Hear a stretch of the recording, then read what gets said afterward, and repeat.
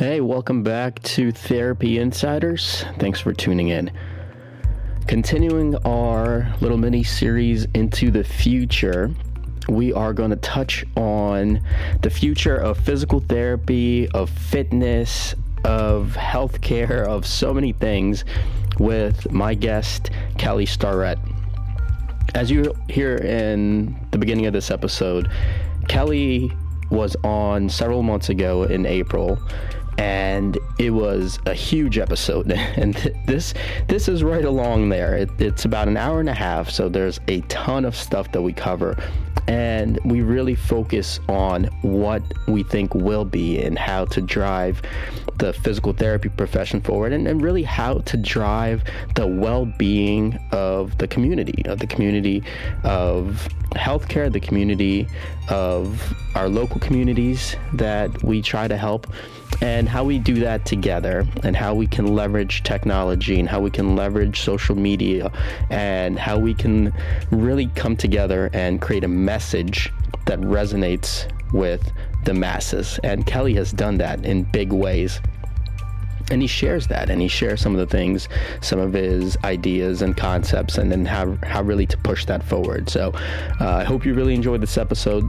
Let us know what you think. Tweet at us at Therapy Insiders, at UpDoc Media, and obviously at Mobility WOD. And now on to Therapy Insiders with guest Dr. Kelly Starrett. Enjoy.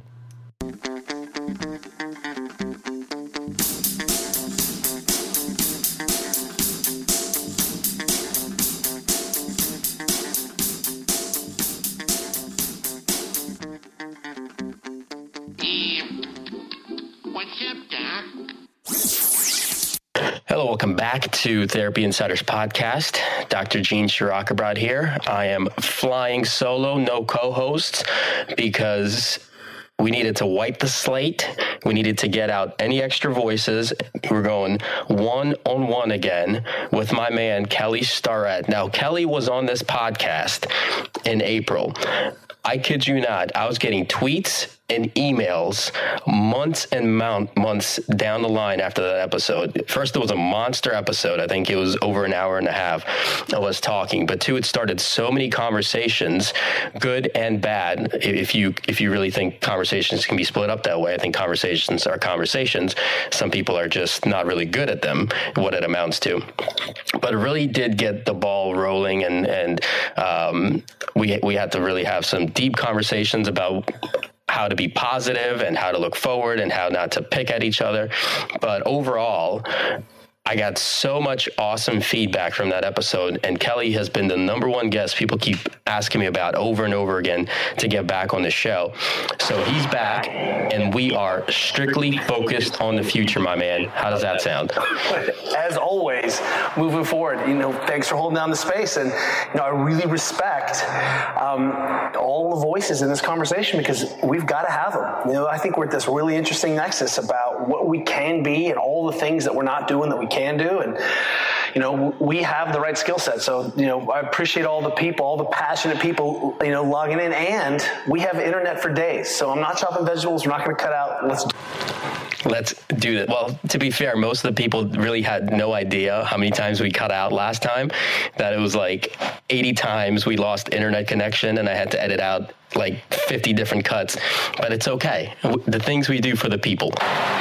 Our people. And it's really, it's a good time. I think the way to entree this, as you and I know, is it is difficult to be completely in a system that we inherited and be trying to pivot simultaneously. I think that's tough. I think it's a lot easier to be coming fresh or without sort of managing your classic practice and talk about all the things that are available to you. It's easier, but we've got to do it because things are out of control.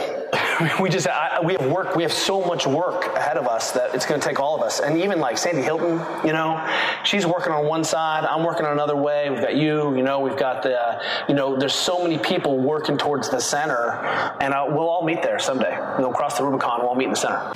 Yeah, Sandy's, she has a great mindset. She's got, her and Sarah have a great business in Chicago, really good continuing ed.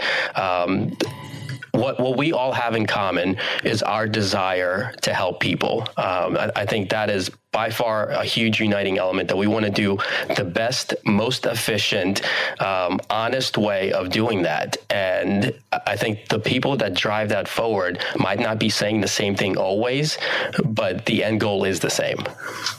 Yeah, well, for sure. And, and all we really say, around our business, we try to support and be of service to the strength and conditioning coaches, to the physios, to the people who are working in whatever field they're in. I mean, whether you're, if you're teaching Pilates or powerlifting or yoga or runner, we remain agnostic about the best way to train. When we work in the NFL, people ask us, should my lineman bench twice a week, once a week? And I'm like, I have no idea. I don't coach linemen in the NFL, but I can tell you better benching. I can tell you how to better, and I think that's the idea, is that ultimately we can have a conversation about, progressions. These are more efficient ways. This is where I'm at. But, people it's sloppy business being a human being. And there's a lot of information, a lot we have to assimilate very quickly. How are you sleeping? How stressed out are you? What did you have for, you didn't eat breakfast. I mean, a long time ago, I was working with someone who'd had just a meniscus transplant. And the guy came in, his knee looked like a garbage dump, and he's like 2 weeks out. And I'm like, dude, what is wrong with you? Like, what did you eat for breakfast? He's like, I had a whole box of cereal and like a half gallon of orange juice. And I was like, so you're trying to reject this transplant by, being as inflamed and pissed off as you possibly can? And he was like, what are you talking about? And I just, it's difficult the way we have set up physio to be reimbursed in the system to try to accomplish all the things we're trying to do. That's the tenor and the premise. So which means you have to say, okay, this is one way to deliver this physio, one way to deliver physical therapy care, and then there are other ways too. We're going to have to get out of that 30-minute session, 45-minute eval, 30-minute follow-up every 10 days, and be a little bit more, applying this at the point of contact, which is, maybe in schools, maybe working with local teams. It may be creating wellness classes where we can have more points of contact with people so we can actually get to the business that we're really good at. Yeah, I want to touch on various models, but first I want to take a step back. Obviously, the topic, the goal is to talk about the future, but I want to catch people up to where the present, where you are, and some of the stuff you have going on. So since we talked in April, you've had a new book drop, Deskbound, which is an excellent book. I did some consulting. I do consulting at NASDAQ, and I brought a bunch of books, and then I followed up a few months later there, and they were asking me if I'm bringing more. I mean, they loved it. It's great stuff. It helps. It gives people actionable stuff, which I think is empowering and fantastic. You also have a new book in the works. I hope I'm not giving too much away. And obviously you have your MWAT stuff going on. What are some of the things that you've been going since April? What are some of the stuff you have going into the future, personally and business-wise? Because I think a lot of it really drives awareness for the profession and the reach that you have. So I think it's really important to talk about some of the projects you got going on. Well, at risk of boring all the smart people listening, we're staying in our core business, which is trying to help. One thing is moving non-skilled care out of the domain of the paywall. So giving people chances to downregulate, desensitize, take a crack at fixing themselves, open up their hips, whatever, and understand that is part and parcel of the training program. That, yoga by itself is an incomplete practice. Powerlifting by itself is an incomplete practice in so much that those are movement and breath practices potentially. But if I have a tissue restriction, or stiffness, those things just may not be enough to overcome the environmental load on top of it. So what we're trying to do is, again, get people to think, hey, all of these movement practices are also diagnostics. And so if you can identify an incomplete position, then we can fix that complete position, address that incomplete position in sort of a tidy way that more closely conjoins the kinds of therapies that we would do as physios, we know that work.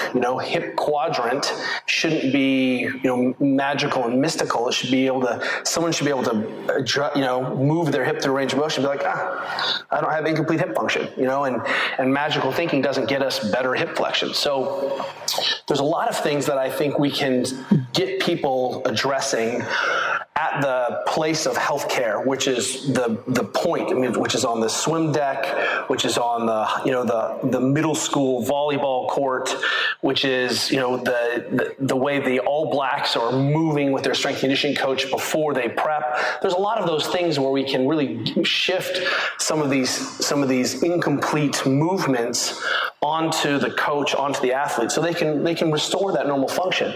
And I think that's really the conversation we should be having, is about improving function, not talking about injury prevention. And I think we'll capture injury prevention, but just at risk of taking a little sidetrack here, someone put up recently, and there was a great conversation about, hey, can we really say that we're in the injury prevention business? And I think typically as physical therapy, the way I was taught and the way it was delivered when I was a student or initially practiced, I don't think we can make that case. But if you're a coach and you're teaching and you're putting kids in safer positions and teaching safer, spinal mechanics, and yes, I think it's a continuation of the conversation, just where we deliver it. So, one of the things that we've done on the business, for example, is we've converted we've been doing daily mobility programming.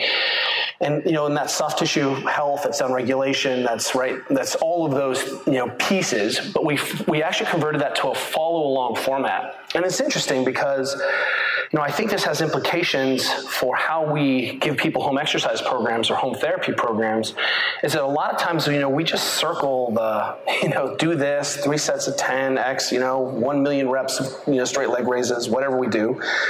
But one of the things that we've found is that when we give people a follow-along, they actually do the work in real time. And, this may be one of the things that we're seeing around, a better way to get people to have higher adherence. And so on the one hand, we're trying to take physio and the non-skilled care pieces that we would help people address and shift that onto the coaches and shift that onto trainers and shift that onto moms and dads and teammates. On the other hand, we're saying, hey, look what we learned from strength and conditioning. This may be applied back to physio.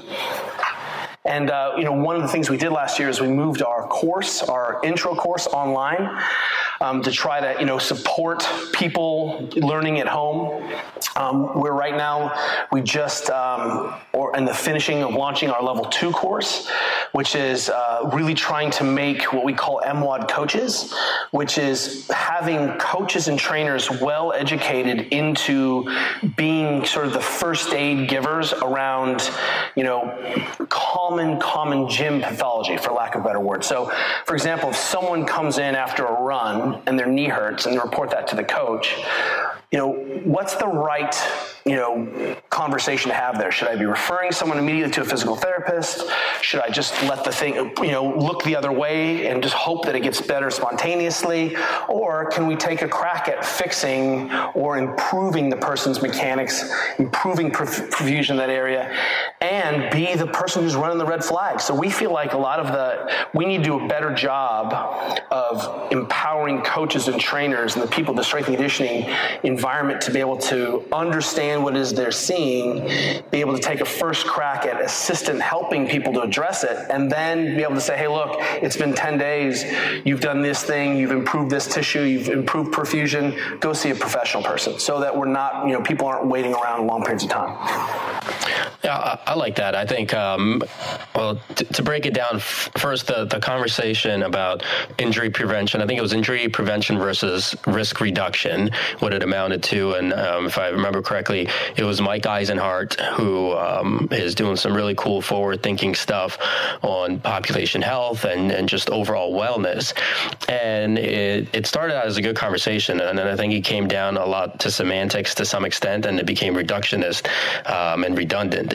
But the main the main point is, are we marketing falsely if we're talking about injury prevention, which we really don't know if we can prevent injuries. Yes, we can reduce injuries.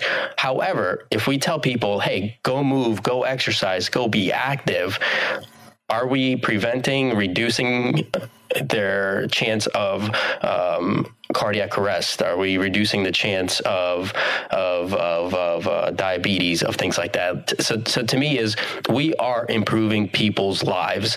Call it injury prevention, call it reducing injury, call it whatever marketing term you want. Be honest with people that you are helping them live better, healthier lives. And to me, it's all gravy after that. Well, I totally agree. And I think that all sounds reasonable. And the question is, when you make a statement like that, does that hold true for all of these things? Well, it's difficult to say that your non-exercise activity improving reduces directly one-to-one if you're a chain smoker and you're a stress case. Right? I mean, it's a piece of the puzzle around this. And I think a good way of thinking about this, and I may have mentioned this last time, is that there's a great thinker and writer, I think he's from Yale, and his name is Charles Perrow, and he wrote a book called Normal Accidents. And in there, he basically makes the case that in complex technology, the systems are so complex and conjoined that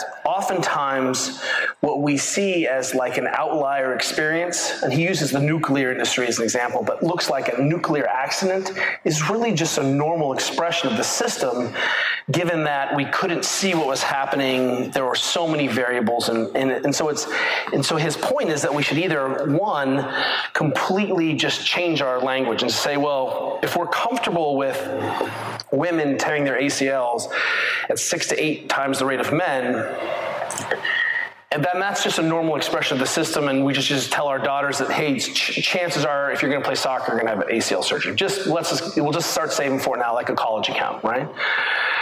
Or we can really strive to simplify the system and really understand that there are first practices, basics, and we have good examples of that. So, that there have been some really excellent programs that have shown massive injury prevention, injury reduction in ACL tears in women. And FIFA has put that all over, and it's a transformative experience. So, are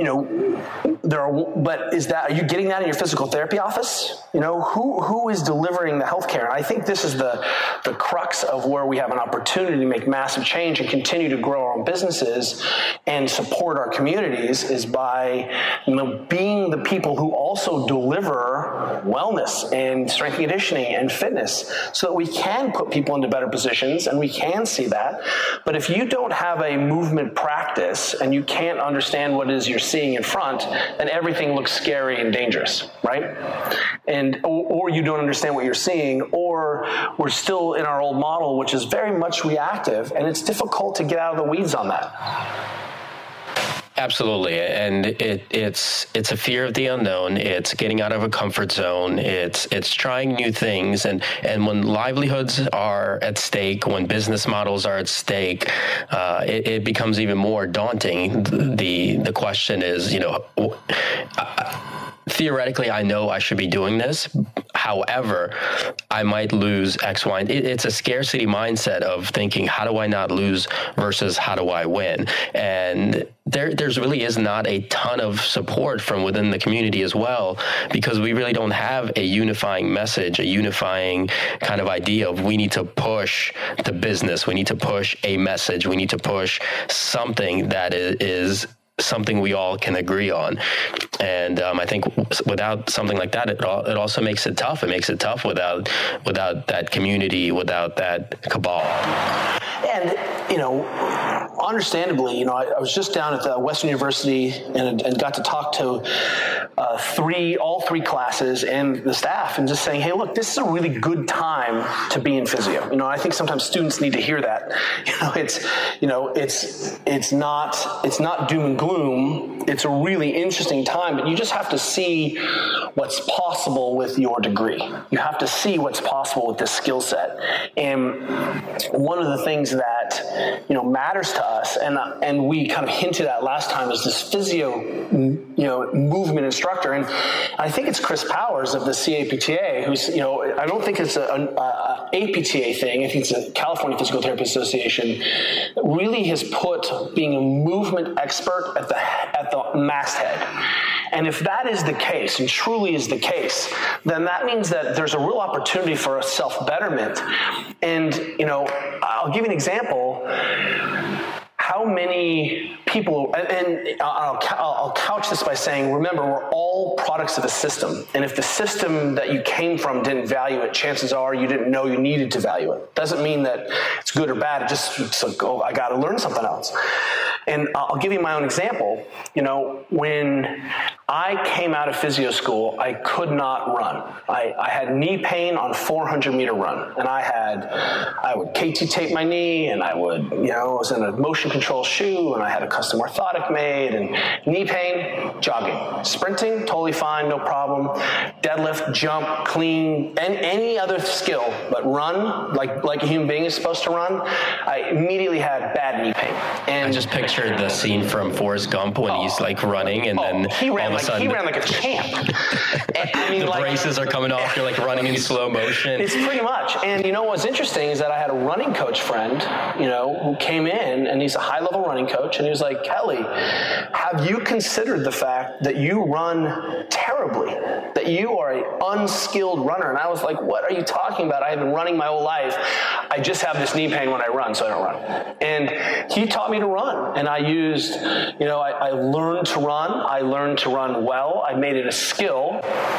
And you became a supple leopard. And I learned how to teach running. And then he was like, good, it looks like you've got a handle on this. I'm going to sign you up for an ultra marathon. And I was like, great, thanks a lot. What kind of friend is that? So I ran an ultra, and this was maybe 6 years ago. I ran an ultra, and I wasn't fast, but I came out unharmed, and I really enjoy running. Like, I run probably twice a week now.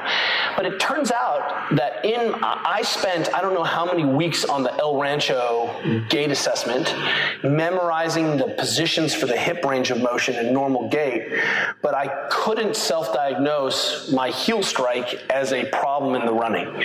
And I don't know how many people I saw who had come to see me for knee pain, for running or running-related injuries, who I never assessed for their running mechanics. I had them lay down on the table, or I had them perform a squat, but I did not ask them to run. And I think that's sort of a metaphor for the fact that, hey, look, if we're going to be movement experts, we should be competent at teaching running, or at least being able to diagnose running.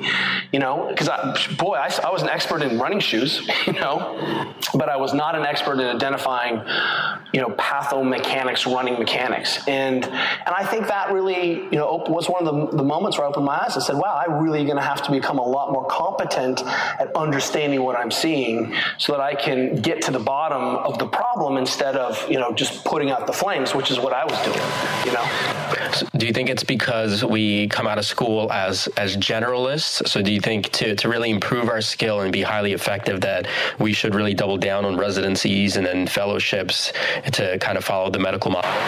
Well, I think that's a really good question. And I think if you're engaged in education of students, that's a really difficult business to be in. How much of what do we teach and when?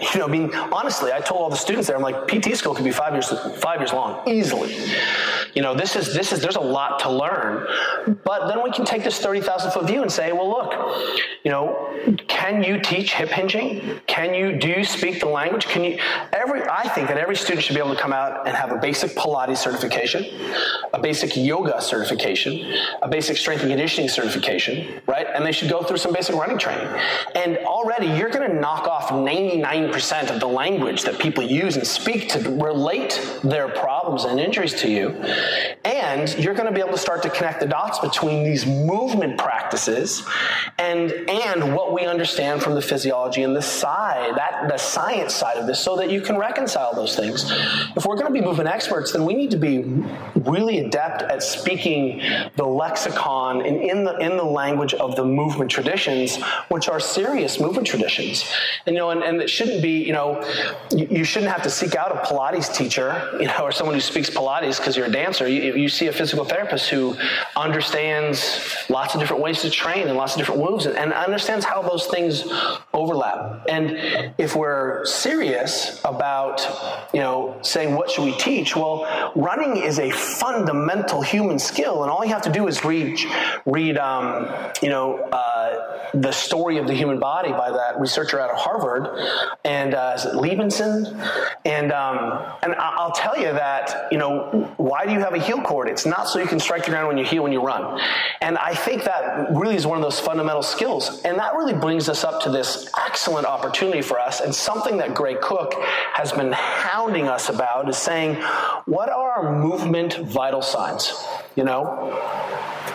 Yeah, I think what you kind of really allude to is we need a future that requires a fundamental shift of how PT schools deliver information, because I know a lot from what I've heard from students and the professors that I've talked to is they're tasked with teaching things they might not be comfortable teaching. They're just regurgitating information, right? Reciting information is not necessarily a knowledge processing skill.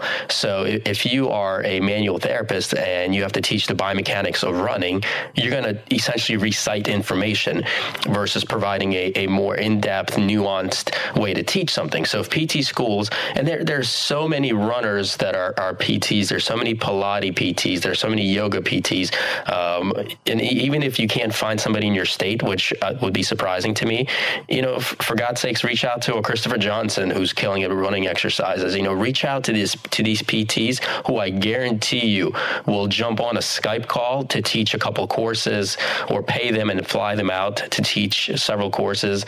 And like you said, yoga, Pilates, and running. And then you have these students that are coming out with a much higher base level of competency. Well, and I will say that, again, without pointing the fingers back, I don't, if I think critically of my PT education, there weren't many classes that I would ditch. There were a few for sure. Because, as a student, you don't know what you don't know. Very true. But on the other hand, if I'm going to go out and help people with their movement-related problems, and theoretically, if it's not pathological or if it wasn't an accident, it's a movement-related problem, and even in pathology and accidents, I'm still going to have to talk about you moving through the environment.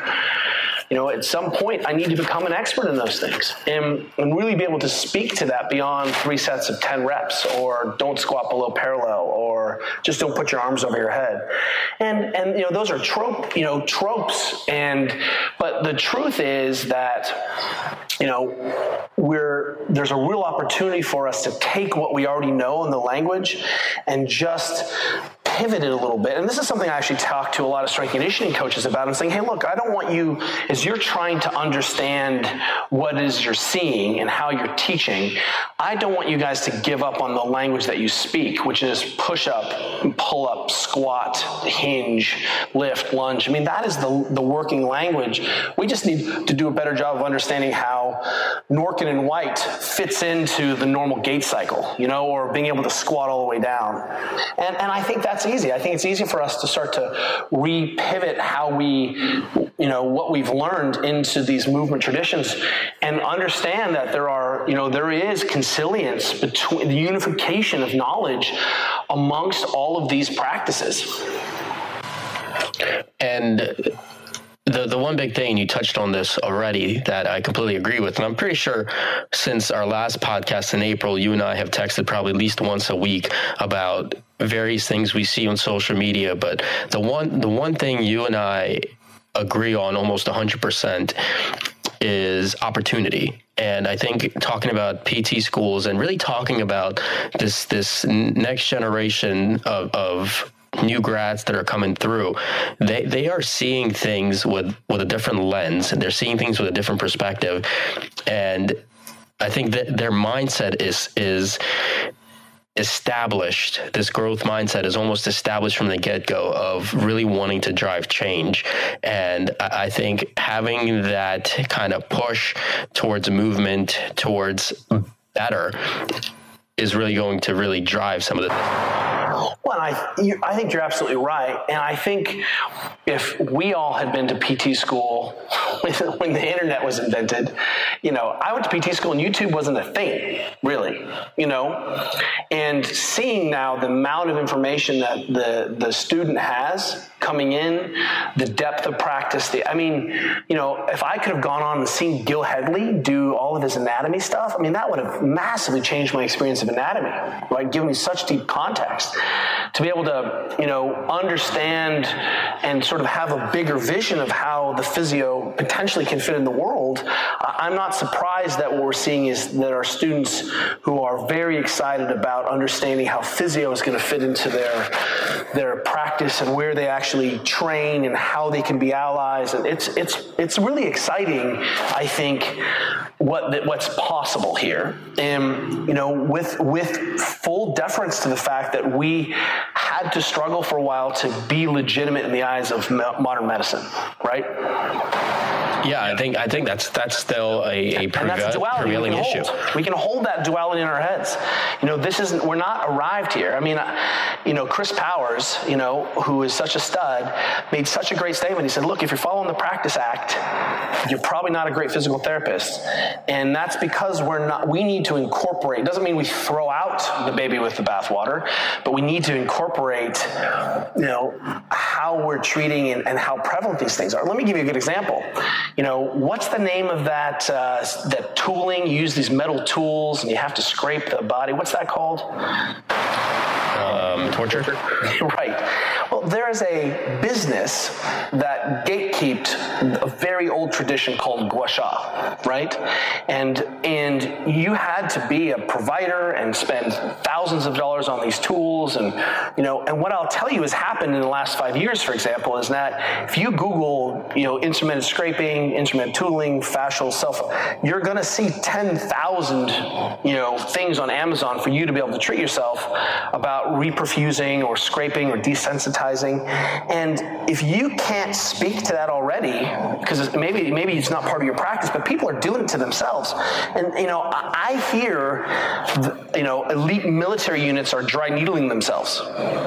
And, I'm like, that is a recipe for, not awesomeness. But what I'll tell you is that people are deeply searching, and the world has changed in the last 10 years radically.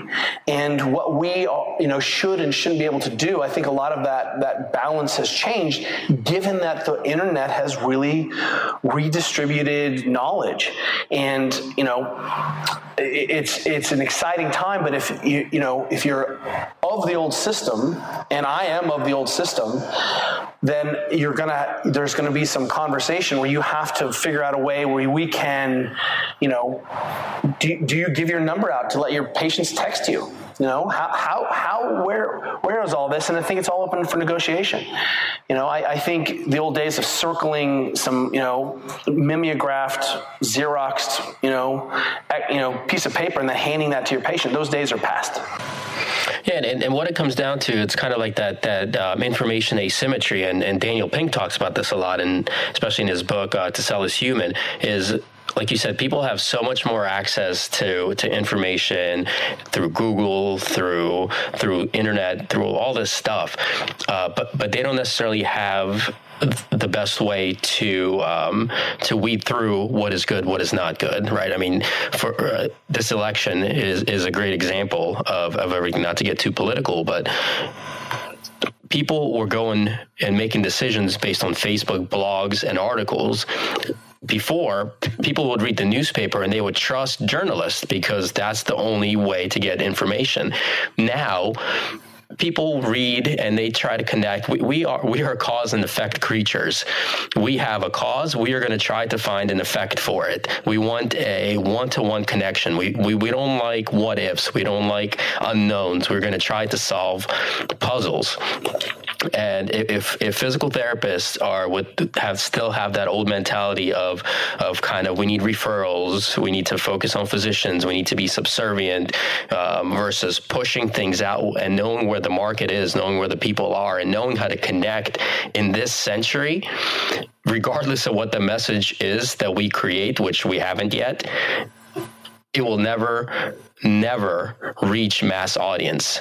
And I think that is a big problem that we need to try to figure out. Yeah, it is big time. And, I think one of the problems is the way we conceptualize evidence.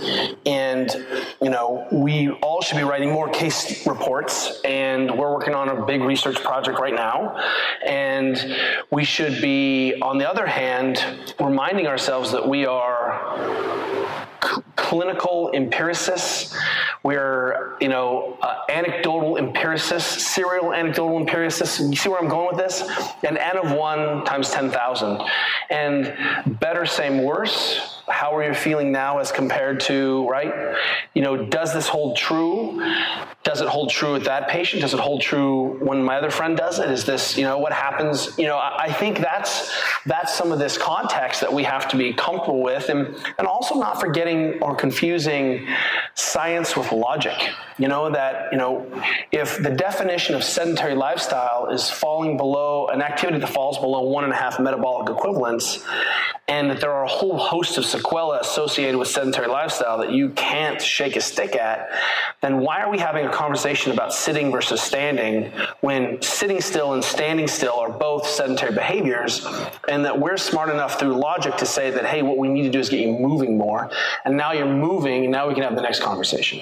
So we've got to reconcile this and continue to support the places where this is really being done.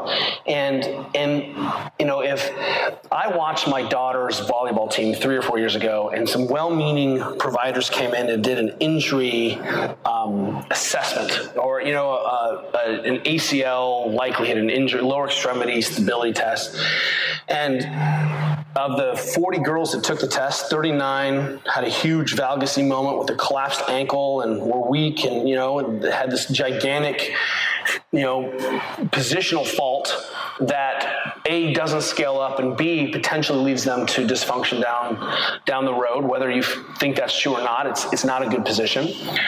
One daughter passed that test, my daughter, because we've been working on it as a skill for a long time, because right, I know that this is going to be an issue for her. And, what did anyone do with that information? Nothing. So everyone was like, yeah, my daughter failed. Everyone failed. And then they just played volleyball. And that was the moment where I turned to my wife, Juliette, and said, hey, if we're going to change this, I can just change my local community. So I started knocking on the door. I talked to the head coaches. I started warming up my athletes. I started cooling them down. We started basic movement skills. For the last 3 months, I've been teaching these girls for about 30 minutes once a week as kind of the primer for the season. And, what you should see is how much their volleyball has improved because we improved the movement vital signs. They jump and land with feet straight. They have a way of sequencing from the top down. They can, sure, we've gotten stronger, but the girls have a language of movement, and that we reinforce those positions daily as skills as part of the sport. And now I have, when we get off this call in a few minutes, I'll have 30 girls show up, and today we are front squatting and pressing, and these are 12-year-old girls, and it's just an issue of thinking differently about how we can solve a problem. I saw a problem as a physio, speak the language of strength conditioning, and was able to go in and start a program that's very personal to me, because I have 2 daughters, and if I let them to the wolves, then we're going to get more of the same thing, which is ACL rates under kids under 12 up 400% in terms of injuries. I mean, we've got to do a better job of getting out of our artifact of scholarship conversations. It's really important to have these conversations, but it's also really important to be doing the things that we know the physiology says. And if you can't see that, if you haven't been trained to be able to see that, there's an amazing opportunity for you to be able to apply your thinking again to a different set of problems. And here's a good example. Greg Lehman, pretty bright guy,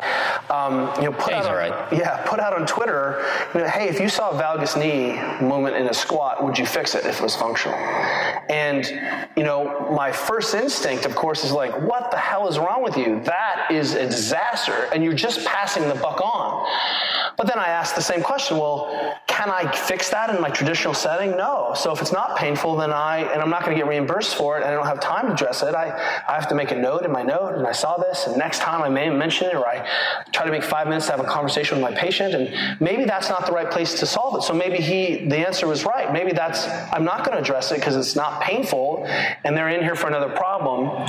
But who is going to address it? And maybe how we're handling those things, or who we're empowering to address those things is the conversation we should be having.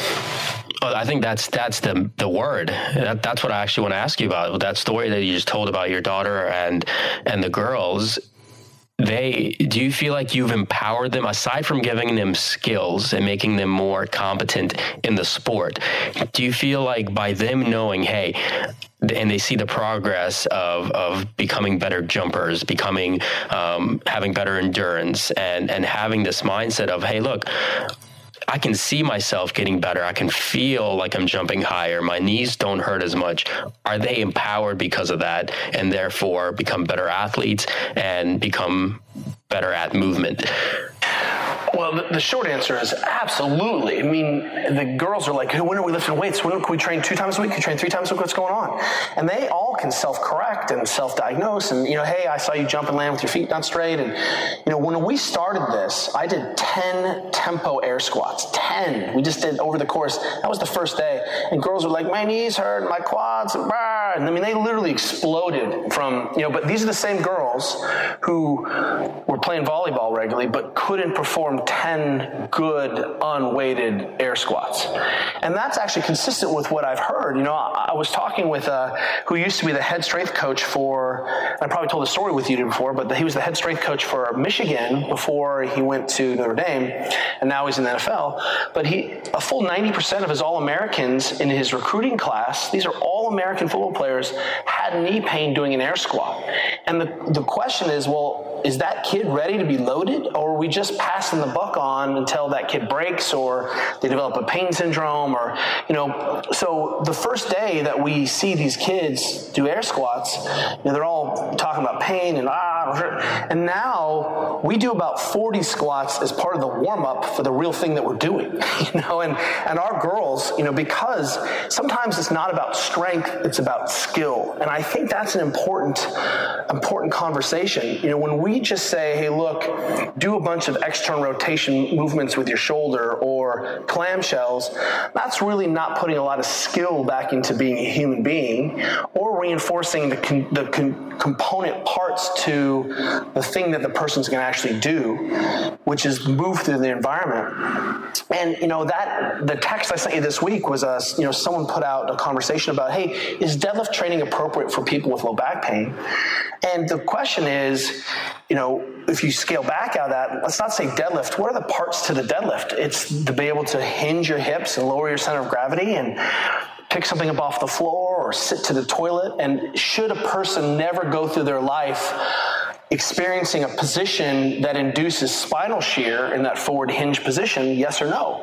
And certainly, there's a time where we try to keep the torso upright to minimize the non-axial loads on the spine, but, we've got to teach that language. And why is it I'm teaching that language for the first time to people with low back pain in their 30s and 40s who've never been taught how to squat to a box or to pick something off the ground? I think if you combine all those elements, I had a really interesting conversation. My product, ARC, sold a bunch. I had a spa buy a ton of them last week in Maryland. So I actually drove him over and saved them shipping costs. And I was sitting down with the spa director, and she has a history of low back pain like most people in the world. And we were talking, and she's like, we talked for 10 minutes, and I answered questions. She's like, in the 10 minutes I just sat with you, I got more education about my low back pain and my back history than all a physio I ever had. And it was a typical thing. She bounced around a lot.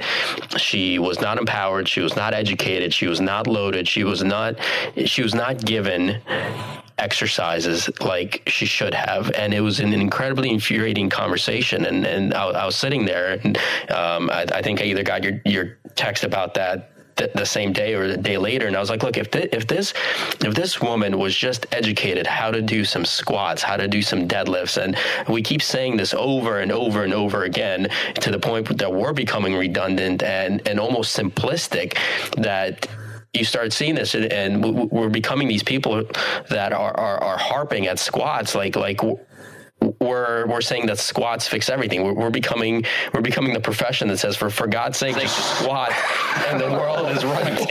And that's a problem, because it's true, but we keep saying it. And just for God's sake, load the motions once you know how to do it. Well, and you bring up, I think there's really two interesting pieces here. When if you're a traditional, and if you're a physio practicing, it's a blind referral a lot of times. In that first session, we have to build trust and have some empowerment, and I would like to touch people, and also, depending on their severity, maybe not touch them, but give them some skills, and there's a lot to get done in that magic. And that's the same, by the way, the same problem that we have as coaches. There's a lot to teach in an hour. And the question, first and foremost, is, why is it that that's the first time someone's ever having this conversation with them? And, it's a problem when people show up to you and they're burning, they're on fire. They're literally like, get these flames off. That's all I care about. And you're like, hey, we're going to have to teach you how to get up off the toilet and squat and hip hinge. And they're like, I don't care. I want to stop burning. And then as soon as they stop burning, we don't see them again. So, that's a tricky thing, right? To say, to tell people or show people. And that means we might need to change the system a little bit, saying, hey, look, to graduate from physio, it's not a back class. We need to make you sure that you have these movement vital signs. And that's the perfect place to have this conversation again about who should be teaching this. Should we be waiting until we have a pain problem? And could we be initiating a conversation with a physio around a movement vital sign? Because where should we be having the intervention as a wellness provider? And that conversation has to start before someone's in pain or has torn a labrum or herniated a disc. Because when that happens, we've got to, put the fire out of the tractor trailer, wait till the smoke clears, back them down the blind alley, and then turn the truck around. And it's a lot easier if we said, hey, look, these are what the movement traditions say we should be able to do, and you can't do any of them. And what we've been doing is leveraging the genetics of the human being and the tolerance of the tissues. And it gets complicated when our profession says things like, it just doesn't matter if you're around your back. It doesn't. I mean, you should have all this motion and you shouldn't be afraid. And there's no such thing as a reference posture. And well, that's going to be a problem, because that means that there's not a moment where I should be able to apply skill. That means that, it's okay if I round my back when I pick up some things for light, until the load gets to be how heavy, or I'm how fatigued, or my tissues are totally inflamed, or and I think one of the things that we do that has been a useful metric for us around helping coaches move on, besides my kung fu is better than your kung fu, is say, does this scale, does this thing I'm teaching also protect the person when they're carrying their child down the cliff, or lifting 100-pound bag of groceries, which is a big bag of groceries, I get, but Thanksgiving's coming up. And I love Thanksgiving. What we need to be better at is saying, hey, these things scale, and this is a really solid reference technique, and when you make errors, come back to that. And that in these unloaded positions, it probably doesn't matter so much, but it does matter if every single kid I worked with on the swim team couldn't hold a plank for the length of their swim race. That means that I'm going to start to see defaults in the spine. I start to see sagginess, and butts turn off, and shoulders impinge, and breathing is compromised. And we have to do a better job of going from cause to effect and effect back to cause, and we can do that. And all I have to do is look around and see all the amazing physios who are also teaching and coaching and leading these movement practices. And that's the real place. It's easy to open up a place to your gym and say, here are the movement vital signs, and here are the things that we think everyone should do. And that actually opens the door to a wellness visit, doesn't it?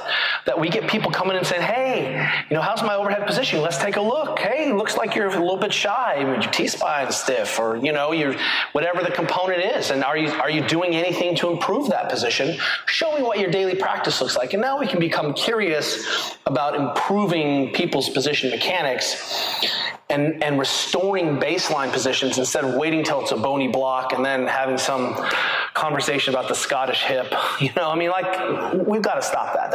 This is not what it is. There are fundamental things that all human beings should be able to do unless there is some kind of pathology that's blocking it. And even then, when I have guys who have, big hinged acromions, and, we're still going to talk about how to be in the safest position possible. When we have bony blocks, we're still going to talk about how to manage all of the range of motion available. And that's okay. It's okay. But, it's still a conversation for us about function. Does this scale up? And there's a real opportunity to be teaching that and having that ally in there around restoring and managing mechanics. But if we can't even, and we don't all agree on what is normal, that's a classic, what is normal? A normal is all the range of motion you should be able to do to be a human being. And we have really clear guidelines about that, but if we keep saying within functional limits or normal-ish, then we're ignoring all the miraculous compensation that goes around it, and we're stripping out all the skill that goes along with being a human, which is an amazing opportunity for good business and long-term stability and satisfying relationships, and it's all there. And there's room to incorporate research and science and follow basic yet established physics principles, right? Regardless of what profession we're in, physics is physics. It doesn't change. Moment arms and lever arms and force production, all that stuff doesn't change. And if you establish bad practice habits, and like you said, you scale up with loading the tissue with weight in certain positions, there's just a higher likelihood of tissue failure because of physics and loading. It is what it is, right? And it's educating people on that and telling them, look, sure, you can do your deadlift with a rounded back. Sure, you could do your squat. You might be. That's right, but those dysfunctional positions aren't going to scale up. Exactly. And if you're a limiter, if you're asking me, Kelly, how do I lift more or go faster or run faster? At some point, I'm going to have this conversation with you, because that position is a dead end. And I'll tell you, there's a good example.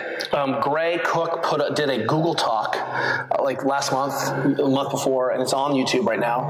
And there's some great force plate movement capture video on there that everyone should look at. And it's a girl who's been through the ACL rehab process. And watch her squat. And when she squats, the left knee doesn't wobble at all. Line of force goes centrated through the joint. It's beautiful. And then you look at her non-operative hip, and there's the same mechanic where she generates force. Boom, she dumps, knee comes in.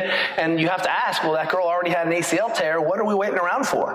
Who is going to fix that? Because the coach is interested in, did my player get into the right position?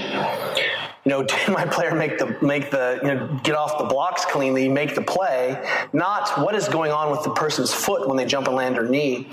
And one of the things, frankly, this is not just all on us, is that we're asking all the coaches and trainers and middle school coaches and parents to become more educated, that they need to be our first line of defense, that they can see it. I just got a call yesterday from a mother, and her daughter plays on our team, or is going to play on our team. She's a new girl on the team, and she's like, hey, my daughter has really flat feet, and she's had, this tendinitis going on her knee for months and months and months, and I think that those things are somehow related. And I was like, good on you for identifying that tendinitis is the acute inflammatory response, and your daughter has a mechanical problem, and we're not going to be able to address this, by resting the knee until we get to the bottom. And when you see a kid, and some of this stuff becomes very simple for us, want to know if you just teach people to squat and say, hey, here's a neutral foot, here's an arched foot, here's a foot that, and we rarely run into someone whose feet are so destroyed that they can't create an arch actively, right? Because that's a multiple system. There's fascia, there's bony structures, there's muscles, and we might not have access to the whole system, but we can always put people in slow positions, get them to get an arch. And we just say, hey, look, squat down or hinge down or press over your head and don't lose your arch. And lo and behold, so many other mechanics arise, and that's an easy way for getting better mechanics. And here's an example. I went down just a couple weeks ago, maybe a month ago. I was down in Southern California working with a youth paddle academy. And, the kids have a lot of low back pain and a lot of foot pain and cramping in shoulders. And I said, hey, look, how do you know if you're in a good position on the board? And they're like, because we're not in the water. And I was like, right. And that's a coach's eye. But if now I said to the coach, if you see one of your kids paddling and their foot is turned out like a duck or the arch is collapsed, that's the first cue to block them into safe mechanics and more efficient mechanics that restore function of the hip and make the knee work better and yada, yada, yada. But every kid can look down and see their feet, and every coach can see their feet. And now that's one thing that I don't have to wait around to have this conversation one-on-one with. That is an ensconced movement standard in the sport. And that comes down to efficiency. I think we lose sight sometimes when we talk about pain, is that people can do this, and that, and be in all kinds of positions and not have pain and not cause damage. And that's true. Sure, he can be flat-footed, he can be externally rotated, he could do all kinds of things and not cause pain, not cause injury. Absolutely. Absolutely. But inefficiency, right? It's, to me, I always use a baseball swing as an example. I was like, look, there's a lot of ways to swing a bat. And I used to play baseball in college. But there is very few ways to do it efficiently to be able to hit a 90-plus mile-an-hour fastball. You need to be able to work in a system, a movement system, that you have to be repetitive with. You have to generate power in a certain way. You have to be able to have a certain amount of thoracic motion and not compensate with the lumbar spine. You have to be able to load your hips. You have to be able to do a very precise hip hinge that, unless you're coached and shown how to do that and repeat it over and over and over again, you're going to be inefficient. And that inefficiency is a difference between minor leagues and major leagues and all-star and Hall of Famer. And, God-given skill only gets you so far. And it's not just about pain, it's about efficiency. Well, in engineering terms, pain is what they call a lagging indicator. It tells me about something after the fact, just like swelling.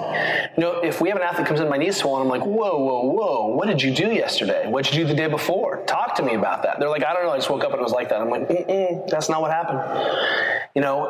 Pain, swelling, numbness, tingling, check off the boxes of lagging indicators that tell me about the tissue after the fact, right? And, this is the point of where do we more tightly conjoin our skill set with the actual skill. And, a good example of this is what's happening at it's called at Altus, which had about 30 Olympians this year, and even a bronze medal winner in the 100. But they have used to be the World Athletic Center. It's headed by Coach Dan Pfaff, and the head coach is a sprint coach named Stu McMillan. And they're Altus on Twitter, but they have a trackside therapy program.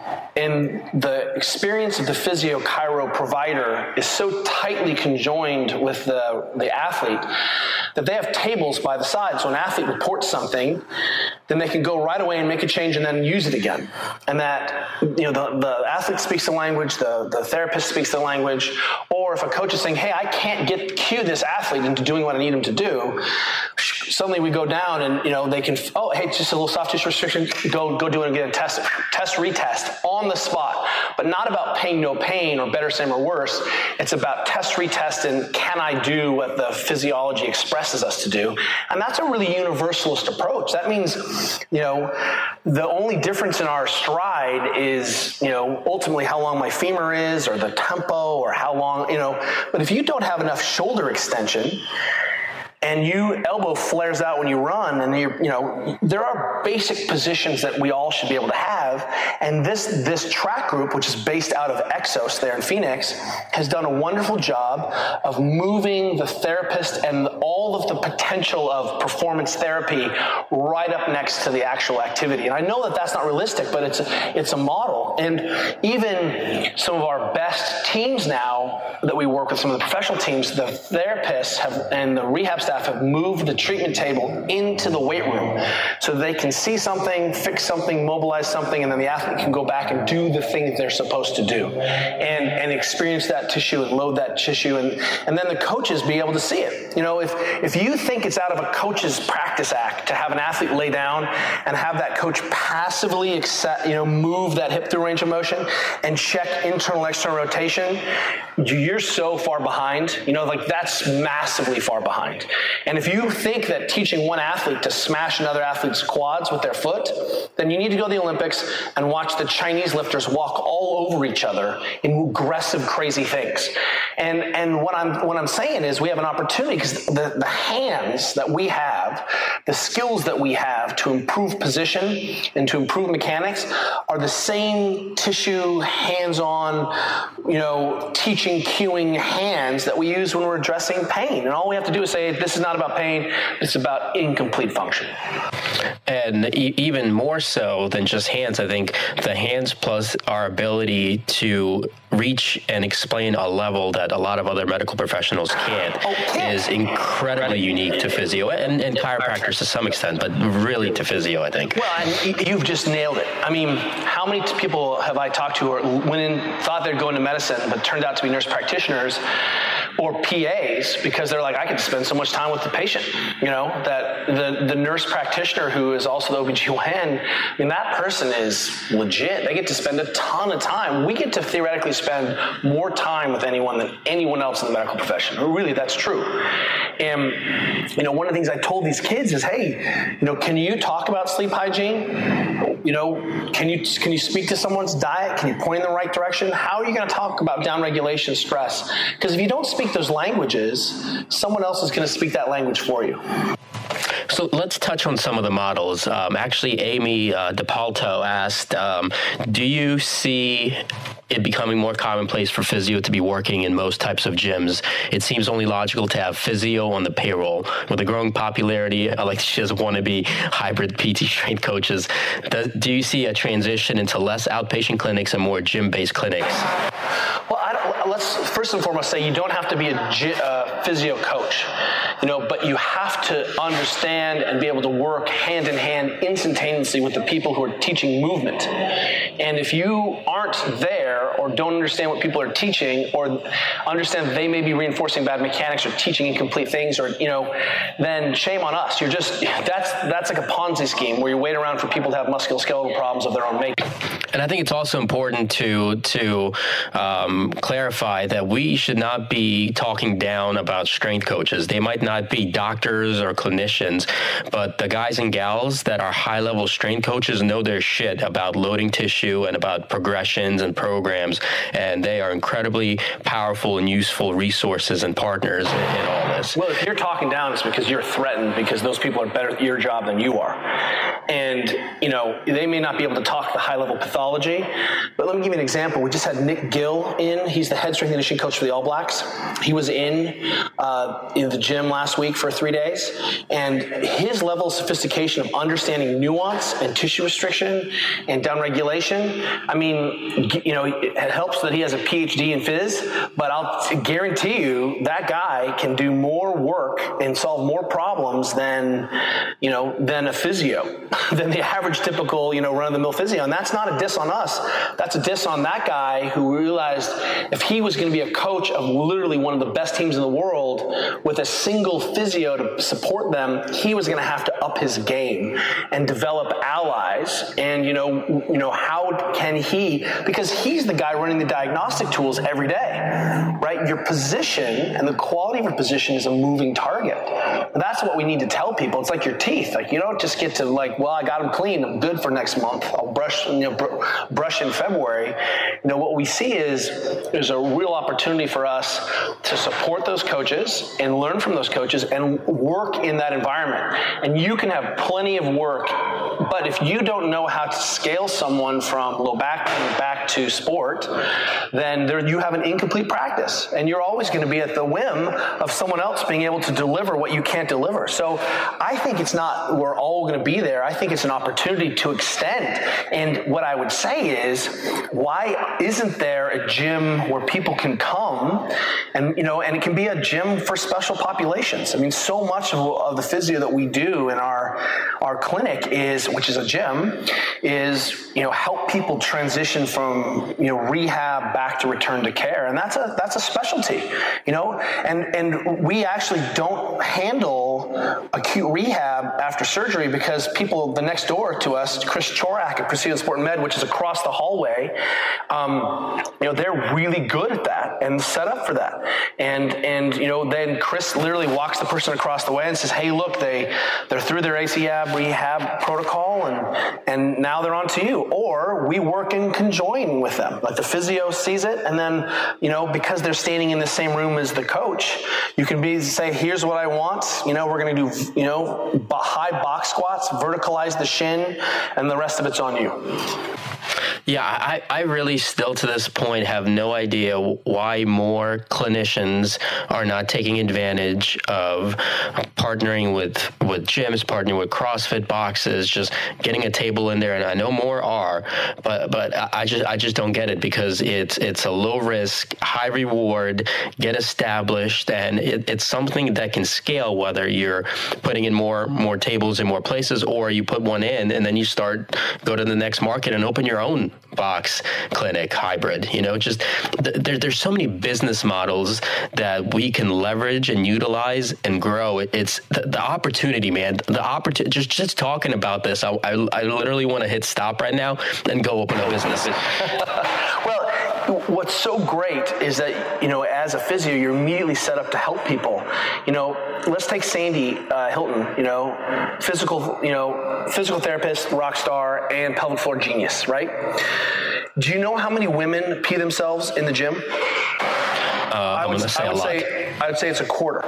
I mean, bladder incontinence is such a problem among athletes, and there's a real opportunity to put on a seminar, to create, a sign up for women who, it's something that we obsess about and talk about. And I have a pelvic floor therapist on our staff who's currently deployed to Germany, and we have a pelvic floor health course for men and women coming up on Mobility WOD Institute, because there are some low-level pieces that everyone should be able to do, and pelvic floor function is just as important as diaphragm function in the athlete, and we have to be able to speak to that. And there's an immediate business where she can go in and change the lives of how many athletes do you have in your gym? What's 20%?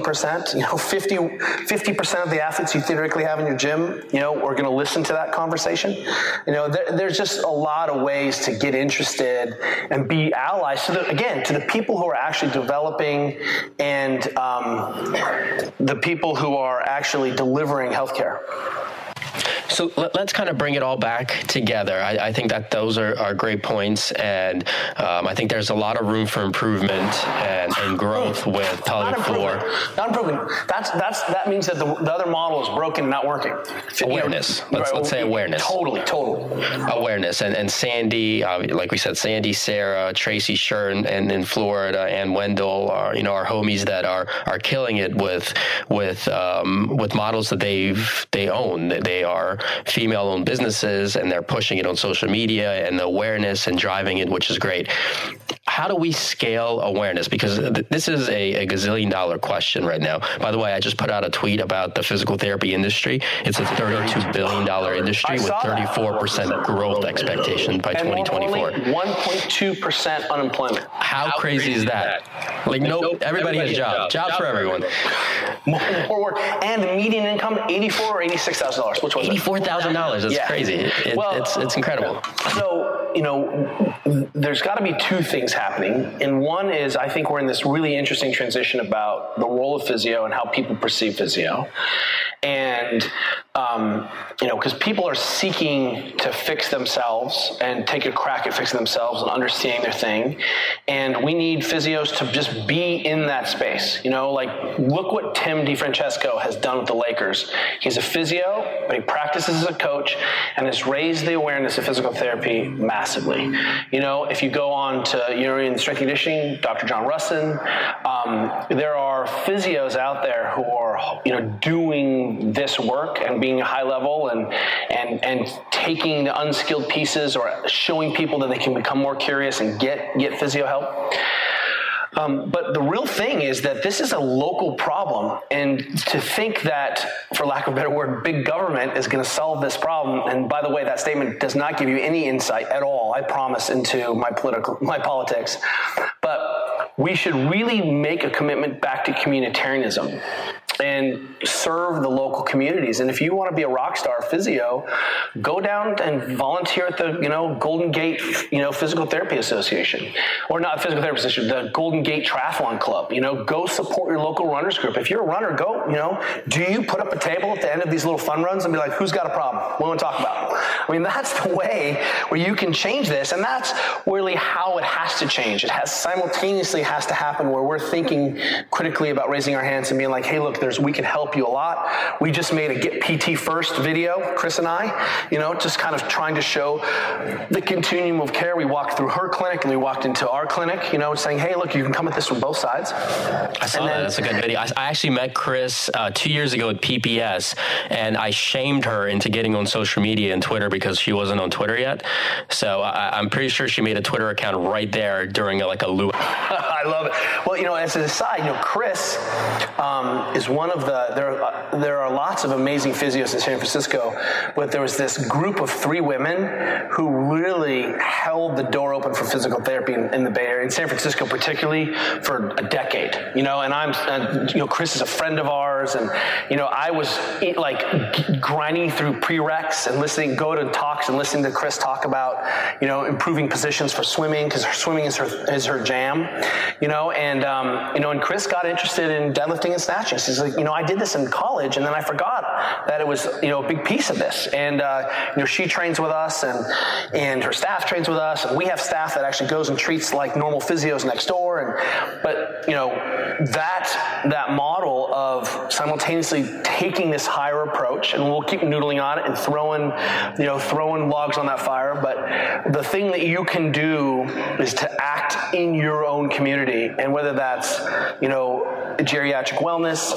At San Francisco CrossFit, we have, this weekend coming up, UCSF, University of California, San Francisco, has a really high-end prosthetics lab, and we're hosting a symposium of coaches and adaptive athletes and prosthetists and doctors, and they're all coming to the gym. And the place where we're teaching people actually how to move and get function is not the physical therapy clinic, it's the gym. And if you go to the Center for the Intrepid, in San Antonio, where you're going to see the Army addressing all these, IED injuries and athletes who are now adaptive, these adaptive soldiers with these, issues, their training facility looks like a gym. And the real question is, should we be going in that direction and making our clinics look more like gyms instead of more like boutique pain boxes? Yeah, I like that. Pain box. That does not sound like fun.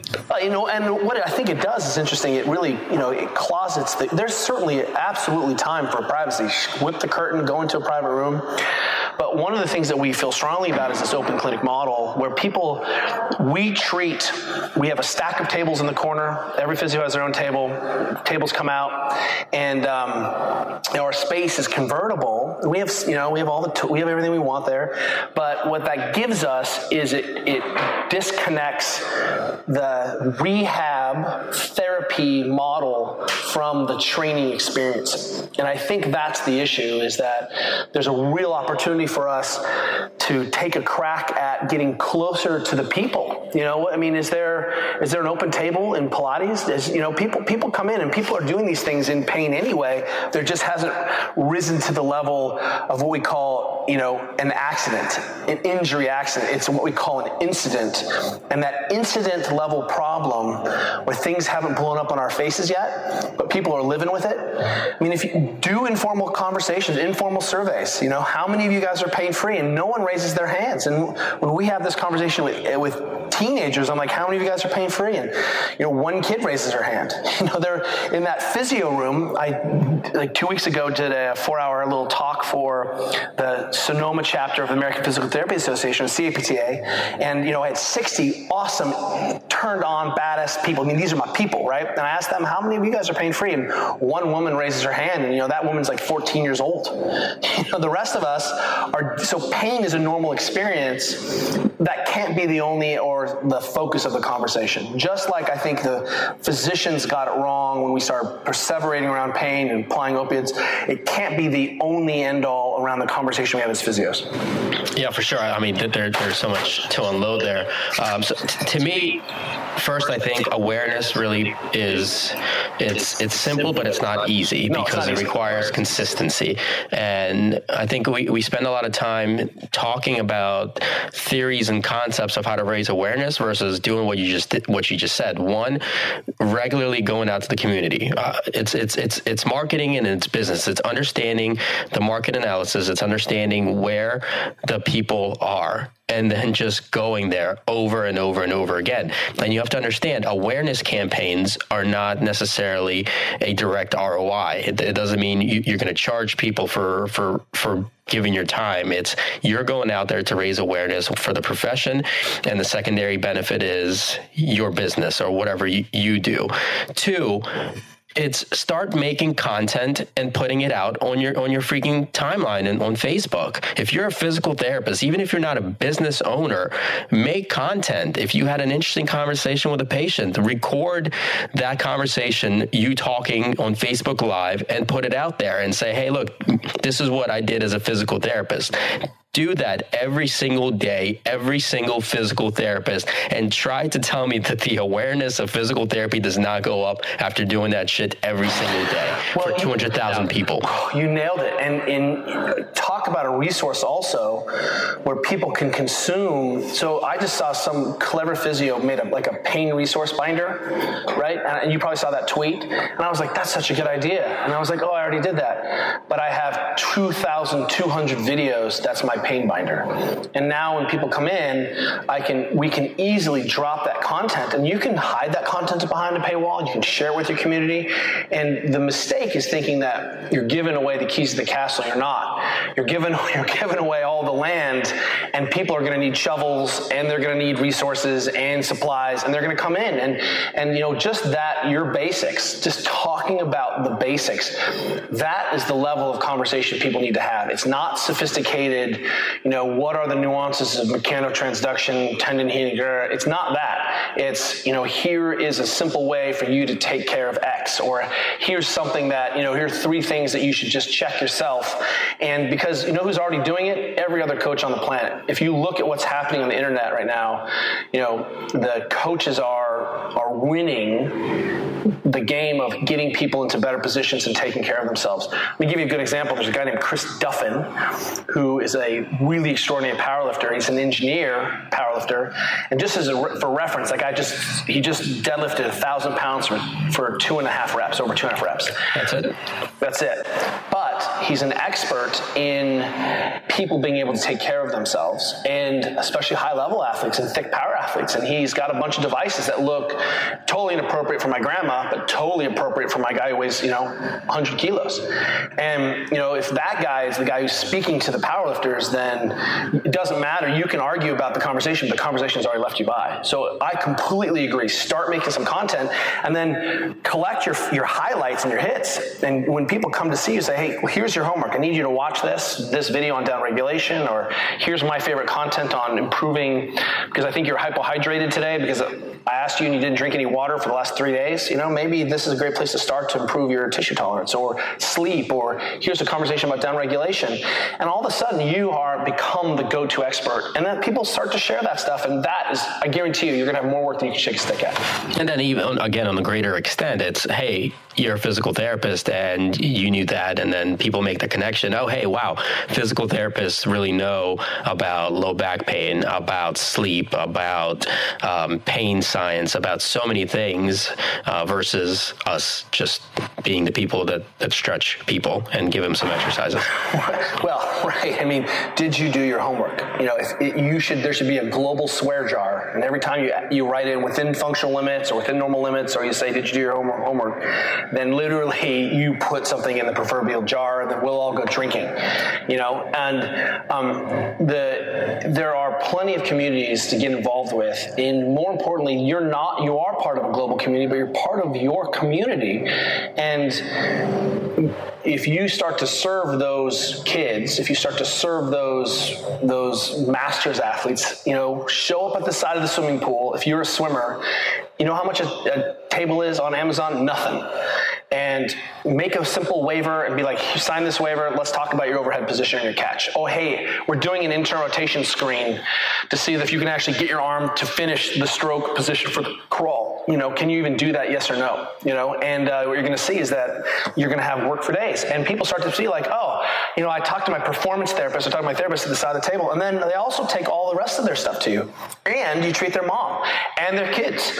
And that's what we're trying to do. We have an opportunity to be the premier health gateway. That is not lip service, and treat everything and help screen everything and be an ally, because all my patients have my text, and they text me all the time about little nitnoid stuff. It takes 2 seconds to have those conversations. Yeah, absolutely. Or set up a Google account, a Gmail account, totally. And blast it on Facebook and say, hey, look, I'm doing a free Q&A about pain, about low back pain, about neck pain, whatever it is. Say, this is not advice, or this is not medical advice. I'm not treating you, but I will answer questions.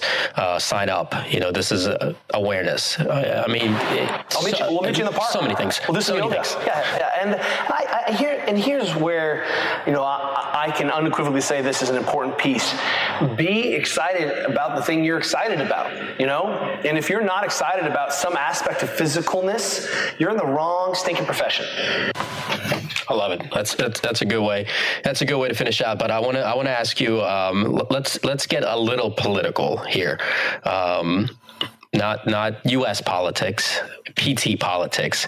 So one other thing that happened since our last conversation is you re-upped your APTA membership, and we got. I introduced you to Justin Moore, the new CEO of the APTA, who's a really cool guy, has a really good vision that I'm really excited and hopeful that he's leading. Him and Sharon Dunn. I think that's great leadership that we have at the APTA. Amen.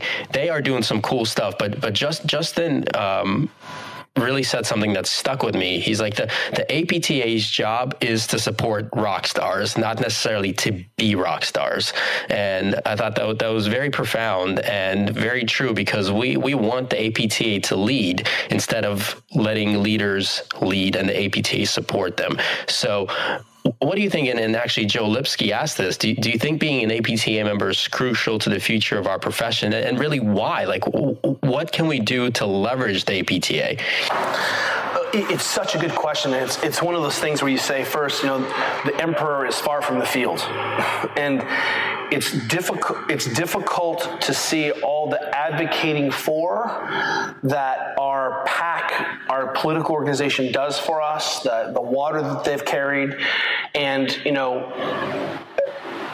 what I can say is, in April when we talked, I was, and right after, pretty bummed out with the tenor and the voice of the conversation. It felt like it had nothing to do with how my daily practice, the problems I was solving, the places I was going, the conversations I was having. I was like, there was 2 universes.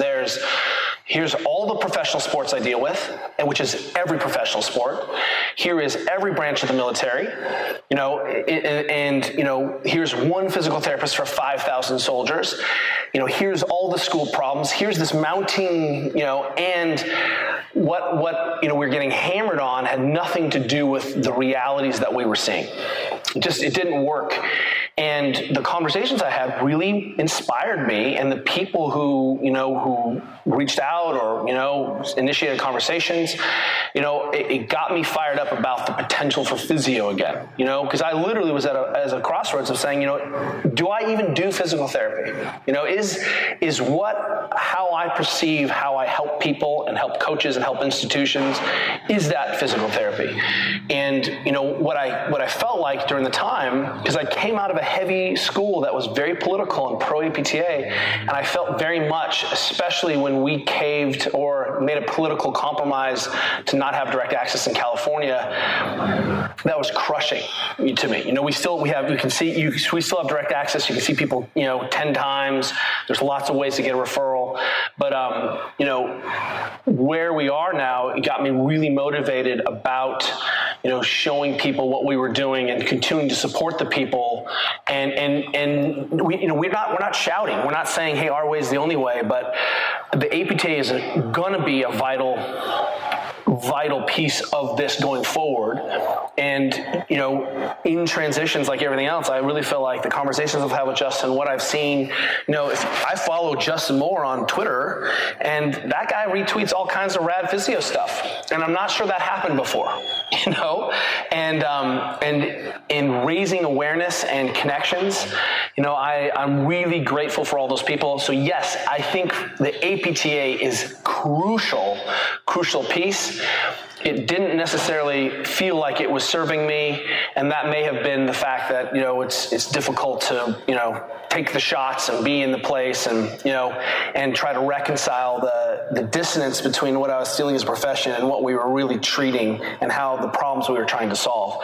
And I feel like the new face of the APTA, without any disrespect to how we got here, because I chose to be a physical therapist with eyes wide open, maybe that wasn't serving us as well as the organization can serve us now. Yeah, I'm so glad you mentioned all that. I mean, I think the biggest thing with the APTA and Justin and Sharon, I think it's the willingness. They are much more open and willing to open the doors to really let the leaders lead and to push and to support and to create new things. But I think what's really, for what you just shared, a lot of people, I feel, share that sentiment that they were just kind of lost, that it was hard to identify as a physio, as a physical therapist. And I hear that a lot, and it hurts when I hear it, especially from new grads and even DPT students, that they just feel lost and they don't have that drive and motivation because it just gets sucked out of them. And it really hurts because they can't see the opportunity, everything that we just talked about. And I think the APTA needs to be there to be that beacon, to be that light. I think us, certain leaders in the profession and on social media, need to shine that beacon of positivity, not false positivity, not blowing smoke up their asses, not telling them falsehoods, but really showing them what they can't see yet because they're in the weeds, because their idea, their thought of what physical therapy should be was not matching up, and they were not given the support. And if it happens to you, right, who is very established and successful and a rock star among rock stars, to imagine students and new grads going through it, a lot of them won't get through that, and we might lose some potential rock stars. The fights that physio has in the big profession, legitimacy, I wouldn't even know where or how to begin to help solve the problem of physios working in the insurance industry, taking workers' comp. That's just such a complex problem. And what I think the modern physio has a chance to do, and guys like, Gray Cook, I'll put that the FMS language of elevating the community and solving the problems we can solve. And, maybe it was short-sighted on my part to see that the APA didn't support that, or it was just so nascent and such an emergent phenomenon that they just didn't have the bandwidth or the consciousness to know that they needed to also wrap their hands around this other aspect. And, to the extent that, we all need to be the agents of change, and we are the next generation of leaders. There's so many times where we have this conversation, I'm like, you know what the real problem is? We got to wait for all these old guys to die. You know what I mean? And we have to be patient or age out. And let me give you an example. I work a lot in the military, and they have a lot of problems around musculoskeletal issues. And 7 years ago, 8 years ago, I would work with these young lieutenants, second lieutenants, and now they're all captains. And the young, captains are now majors and lieutenant colonels. And the world has changed because those guys are in positions of leadership. But guess what? If you have a beef with the APTA because you don't feel like it's representing you, it's now, and you have some experience and practice, time to raise your hand and take that over and say, hey, you got to work for us. And here's how I can work for you. Right? And I think that's the piece, is that, maybe I was too young or too naive to understand sort of my role, because I felt like I was, my wife and I were killing ourselves to support this other community without reaching back and saying, hey, look, here's another way. Because anyone who came to us, we were always talking and supporting. And, I've been lecturing at my own PT school for years now, and we've been supporting physios for years. But, the next level is to try to support this high policy change. Well, think locally, or think globally, act locally. We've got to be better at being rock stars of our communities, and no one can do it better than we can. No one has the potential to do it better than we can. Zero. I'm going to finish it with that. I mean, that's it. That's as good as it gets. So I felt like we've been talking for 15 minutes, but it's actually been an hour and a half. No, I'm sorry, everyone. I'm so sorry. I don't think they'll be sorry. I think it was a great conversation. I think we touched on a lot of things, points that are important, and I think a lot of them are the future of where we need to go and things that we need to do. And you and I have never met in person, which is amazing, because I'm like literally people like, Juliet's like, who are you texting? I'm like, Jean. She's like, say hi to Jean. Like, you're a person in our family. Even my daughters know who Jean is. And you and I are meeting on Wednesday. We're going to have a drink. We are. We're going to be on the right coast. You're going to be on the right coast. I live on the right coast. And I can't wait, man. I'm super excited. Yeah, I'm really, our little organization called Stand Up Kids, and this is another example of you going out and making it up and just decide what the world's going to be. But our little organization, Stand Up Kids, which is trying to get kids out of sedentary desks into fidget desks, moving desks. We have about 35,000 kids now at our program around the country, mostly in poor schools, and we were selected by Michelle Obama's Let's Move initiative as one of their curated nonprofits. And that's so cool. We're going out to the gala. We're going to meet the FLOTUS. Congrats, man. That's huge. Did you hear they're pushing her to run for president in 4 years? I'm not going to say that I hadn't heard that, but what's cool is you guys, and I don't think people know this, but the president has his own personal physical therapist who is a badass, and this is how it happened. This is last story to end on, because I think the world is changing. President Obama plays a lot of basketball, and there was a rash of middle-aged white guy Achilles problems all of a sudden in the White House.